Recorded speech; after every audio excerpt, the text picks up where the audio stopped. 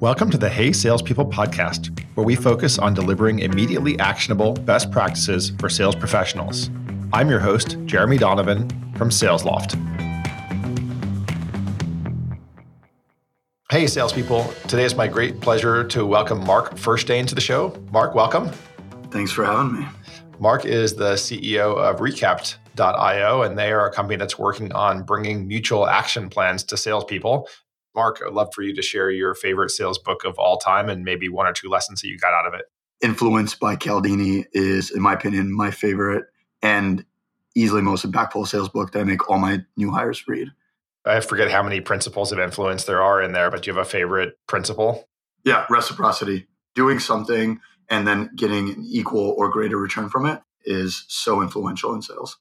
I'd love for you to explain what is a mutual action plan. So I think before we dive into action plans, I'd love to take a step back and really just think about sales in a general sense, right? So one, why do deals die?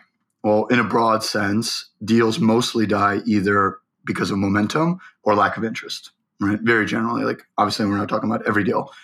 So if it's momentum and lack of interest, your goal as a sales team or as a sales rep is really to get the deals that are going to go through as quickly as possible. So that way nothing comes up. And the ones that aren't, you want to disqualify them as soon as possible. Mutual action plan, they go by a lot of names. People can call them close plans or joint evaluation plans or mutual success plans. But really, it's just a collaborative project plan that you can create with your client, right? So both parties can be on the same page. In order to understand kind of why you started a company around this, I'd love to kind of go back through your background a little bit. You seem to love the side hustle. I noticed that, while you were working at Citrix, we can talk a little bit about your sales experience there. You had a side hustle going on mobile gaming. So yeah, I'd love to hear about your early journey in sales. So I think it all comes back to just my ADHD and that I'm always working on something on the side. I was very fortunate to join at a really interesting point when they acquired this startup called ShareFile. And so essentially ShareFile was doubling pretty much every month when I got there, both in size and revenue. And it had just gotten acquired by Citrix. So it had all these millions of dollars in the bank and all these resources that a Fortune 500 company gives, but still with the flexibility and speed that you only get at like a world-class startup. So for me, I got very lucky, right place, right time. I was able to move from an SDR to enterprise account exec to sales manager to senior manager really quickly. And part of that was just because we were growing so fast and we were executing on a really high level. Actually, before you get there, you just mentioned something that you started as an SDR and then you moved into being an enterprise sales rep. Yep. That's pretty rare. I mean, most people start as SDRs and they go and, become an SMB sales rep. So how did that happen? So I think the first year I was there, I got 4 or 5 promotions. It was a pretty crazy time. So I moved from SDR to AE within 3 months, moved into a little bit more of the senior account executive, and then moved into enterprise. By the end of that year, I was 2-3 months into mid-market enterprise deals. Ended up actually moving straight into sales management another 3 months later. If you were to give people advice who wanted to follow that same path, what was the mojo that you were using? I mean, I think it really just came down to becoming obsessed with your craft. I was 21, fresh out of college. I didn't really have any hobbies outside of work. And it was such a great environment in that after we hit 100% quota, our accelerator moved into 5X. That was a pretty big incentive. So it would be not uncommon for me to be in the office until 10 or 11 o'clock most nights, right? Along with other coworkers. I definitely wasn't the only one. But that year, I digested every single book I could get my hands on, every single podcast, videos. I went back and read books from the 70s, 80s, because I didn't think sales changed that much. I literally just became obsessed and was in the office every single day. Now, I probably wouldn't be doing that, now, but at 21, 22, at the start of my career, I wanted to optimize for career success, and that was the easiest way to do it. Got it. So here you are working till 10 or 11 p.m. every day. And meanwhile, you got this side hustle going on at Try Hard Games. So what was that all about? Yeah. So growing up, I was a huge dork, always into video games. I mean, still am. It's kind of how I spend most of my time when I'm not working, really just as like a way to break away from reality, I guess. But I had this idea for a mobile game with my roommate. We wanted to combine essentially like Tetris with Fruit Ninja, right? Which I thought, two very popular games. And this was kind of when the mobile gaming boom was starting to happen, right? You had like Flappy Bird and all these other games, and Candy Crush was making $1 million a day. So I got together with a couple friends, sold them on the idea of this game, and the five of us over the next year pretty much worked every night and weekend in my apartment. So I'd come back at 10 or 11, we'd work until maybe midnight, rinse and repeat, and then Saturdays and Sundays we'd buy 5 pizzas and Mountain Dew, Code Red. And honestly, it was some of the most fun I ever had. The way I de-stressed was by being creative, right? And this allowed me I learned so much in that year, like especially how to manage engineers, how to manage other people before I even moved into the management role, right? So it was almost like training wheels for the rest of my career. Granted, the game flopped and we didn't do that well, but it's still some of the most fun I ever had. At what point did you learn about mutual action plans? Was that something you were using when you were at Citrix? Yeah, so we used them pretty extensively at Citrix. The problem is, I think you mentioned this earlier, right? Like we didn't have a streamlined process. Everyone kind of did their own thing. So we didn't have best practices for how to do it. We just knew that we should. Moving into my next role, which was a VP of sales at a company called App Academy out in San Francisco, I took that practice with me, right? Because on some of our larger partnerships and larger deals, I realized things were slipping through the cracks. And there's actually one deal in particular that kind of had me start working on Recapped. I was working a deal. It was my last month at Citrix. We had this verbal agreement signed. It was going to be the largest deal I ever closed, million plus. My commission from it alone would have been 80, 90,000, right? So we already had verbal agreement. We had everything, we were destined to sign. So in my mind, I already spent the commission check, right? I told my friends about it. I was like, this is a great way to leave a company. It's my nice little severance. Long story short, that deal ended up falling apart. And it fell apart because we didn't have as clear of a outline of what that decision-making process looked like. And so we ended up losing the deal. And for me, that kind of actually haunted me for a bit. So moving into my new role, the pain that I felt losing that $100,000 commission check, as you can imagine, is pretty high. And so for me, I wanted really to make sure that never happened again. And I realized that the larger the deal, the more it just becomes a project, right? And that's why mutual action plans and project planning is so important. But as a sales rep, you don't have the tools, right? What are you going to use, Asana or Jira? Your client's probably not going to adopt it. So really it means you're ending up managing the deal through a million different spreadsheets. And that's what we were doing. And so I contracted out a couple of developers to build out Recapped, really just on the side for me. Again, to kind of use as like a creative outlet, but also because I was tired of my team losing deals after 8 months of hard work.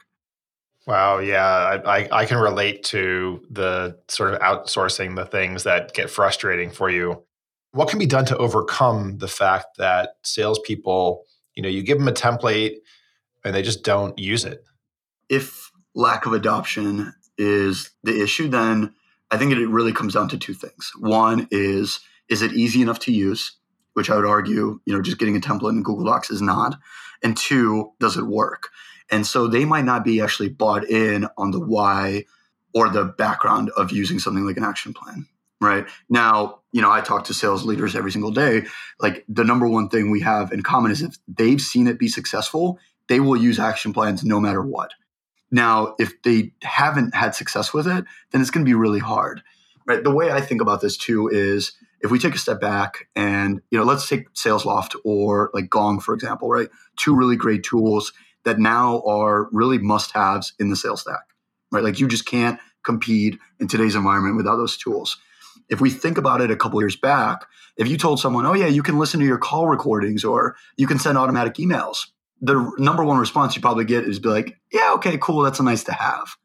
Really the companies that already had this ability, right? Like Oracle's, the Salesforce's, Citrix, right? Like we could listen to calls, but 99% of sales teams out there couldn't. So what that means is they were recording things in QuickTime and, or on their cell phones and playing it back.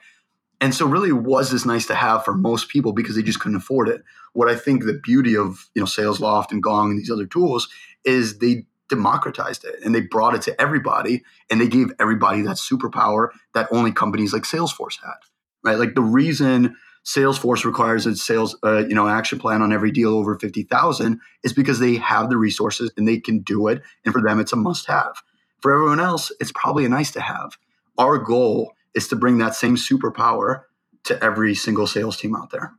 Are mutual action plans applicable to like all types of deals? And maybe it's too simple of a question, but where do you draw the line if you're thinking about applying these?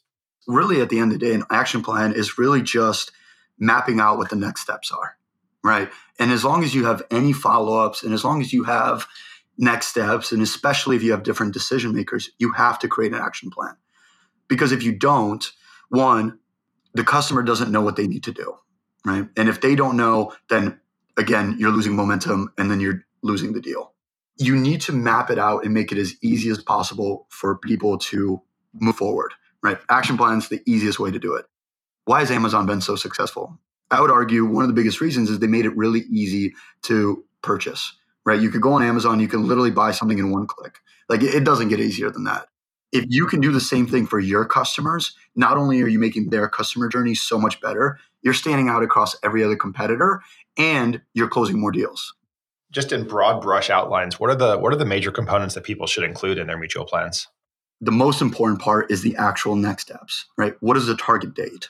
Is it complete? What's the task, right? Is it signing a contract or including another stakeholder or scheduling another meeting? And then really who is the owner of that task? If they are not bought in on those next steps and aren't helping you guide through it, your deal success goes down the drain, right? And so having them actually collaboratively assign all of the next steps, not just the first one, but what else may come up, right? Oh, well, like for example, we're working this deal, or last time we purchased something, we actually had the deal die because of the committee. Okay, well, now we can start having a conversation around what does getting a deal past that committee look like? What does it have to be successful?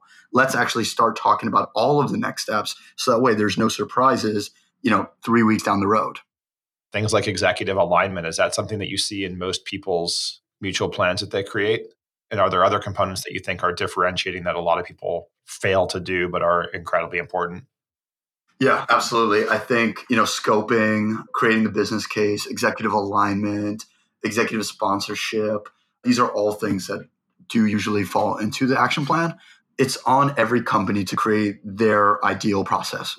And by what I mean by ideal process is not just the process of their sales process, but the customer journey. What does their average customer have to go through to implement a solution that they're selling? If you talk to 8 different customers, there might be 8 different processes, but there are things that are in common. So you want to have those things be a part of it. Even more broadly, right? This mutual plan concept is solving an issue that exists in the sales tech world between the opportunity being created and the deal getting closed, right? I mean, you've got all the marketing automation stuff way upstream, and you've got the, predictive account scoring and so on. Then you've got sales engagement space. Then you fall into this kind of chasm in a way, I guess, which is the opportunity gets created and you got to manage that to close. What else is on your mind besides mutual plans that salespeople would need in that journey from opportunity to close? I mean, for me, one area I'm really excited about, obviously, and we're going to be baking this in and are working on it now, is predictability and forecasting. There are some really great tools out there for predictability, for forecasting, for deal health, things like that. But so much of it is just based around an algorithm of how many times did they look at my content, right? I would argue the more meaningful information is what tasks have been done, what is the momentum on this deal, right? And tracking the time between stages or how many stakeholders are involved at each stage and having that data, that gets me really excited, right? Because now we can start saying, okay, if you think about kind of like Microsoft Office back in the day, like there was that Clippy, right? He'd come up and be like, did you mean to do this? Right? For me, and we're working on encompassing this now, is like when you're working a deal, we want something like Clippy to come up and say, hey, you should probably include a stakeholder at this stage. We see that you're a procurement, but you haven't discussed these 3 things, right? Now we have these smart recommendations. So I think there's a lot that could be done, especially with AI over the next couple of years in that area, being more intelligent on what's actually going on with deals and really just prescribing it to sales reps, like in real time. What do you think is the single biggest barrier? And maybe we talked about it already, but the single biggest barrier to adoption of mutual plans across sales organizations, right? If it's so obviously valuable, what is the barrier to success? The way we kind of qualify clients potentially is 3 buckets, right? One is this person either doesn't know about, collaboratively selling, aka creating mutual action plans. And we'll talk to them 2 years down the road when something like Recapped is just a required piece of everyone's sales stack. Then we have the second group, which, they know about action plans, or they understand at a core that collaborating with their clients is, a must. They just don't know how to do it and they've never really tried. Those are good candidates. But then really the ideal for us is someone that's already creating mutual action plans, or, has started looking into it for 2020, doesn't know where to start, or like is putting up with already the challenges of doing it, right? Like they're suffering through Google Docs and they're trying to manage all of these different spreadsheets. That for us is the ideal. So for me, what keeps me up is like, how do we move everybody into, category 3? And I think a lot of it is really just education and making people realize that this is actually a problem. Being able to collaborate with your clients on a deal in a couple of years will be just flat out a must-have in your tech stack. And if you're not doing it, you're losing out on deals. Right? And so for me, it's how do we bring this education to the most amount of people? That's really what keeps me up. But at the same time, as like a fast-growing startup, like we don't need to have 100% adoption, nor do I think we ever will. But it's really just targeting the customers that really see the value in it and having them join us on this, what we think is like a visionary ride. Yeah, I mean, I think with all, you need to speak very much to sort of change management of people coming to awareness of this. And there's this metaphor that was referenced in a book, Drive, that is the rider and the elephant and the path, right? So the rider is the logic side of it. And the data logic side of me craves like some sort of a study that shows, hey, of organizations that rigorously apply mutual action plans versus ones that don't, right? Here is the sort of incremental improvement in business performance, quota attainment, whatever it happens to be, right? Win rate, right? Like, does your win rate increase? Does your deal velocity get faster if you have mutual action plans? I would believe, and that's why I'm talking to you, is I believe strongly that those two things are true, but it would be good to look at the data on that. Yeah. So Harvard Business Review did this, right? So they partner up with CB Insights. They studied tens of thousands of teams over a couple of years. What they found is that teams that prescriptively sell, AKA collaborate with clients and create these action plans, close deals up to 62% more often versus teams who didn't. I don't know of a single sales leader that can afford to not close deals 60% faster.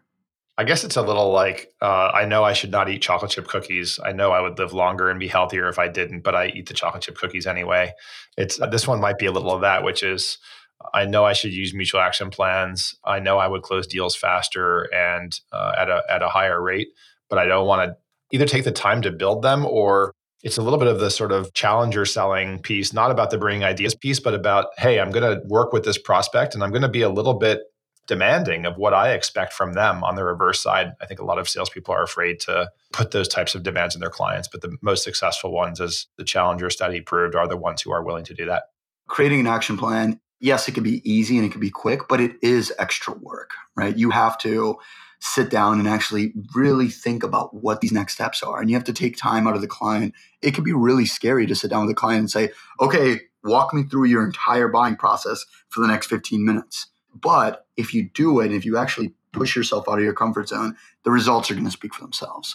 And I think, honestly, it's probably a good thing that not everybody does it, because then the teams who do get to separate themselves. If people do want to learn more about Recapped or get in touch with you, what's the best way to do that? So you can reach me on LinkedIn. My email is mark@recapped.io. And then for anyone that's really interested in learning a little bit more about it, we actually put together 2 templates. More than happy to share. You don't have to sign up or anything. Just go to maptemplate.recapped.io, and there's 2 Excel sheets that we created. More than happy to help kind of walk you through, maybe hop on a quick call and give you some best practices. But if you're doing nothing, at the very least, use those templates, start creating action plans. You need to get that buy-in from the client. Once again, I'm your host, Jeremy Donovan from SalesLoft. Laura Hall is our executive producer. Our artwork is by Greg Klingshirn. This episode was edited by Peter Lopinto. Subscribe to us on your favorite app to learn more immediately actionable best practices from our awesome guests. Thanks for listening to the Hey Salespeople podcast.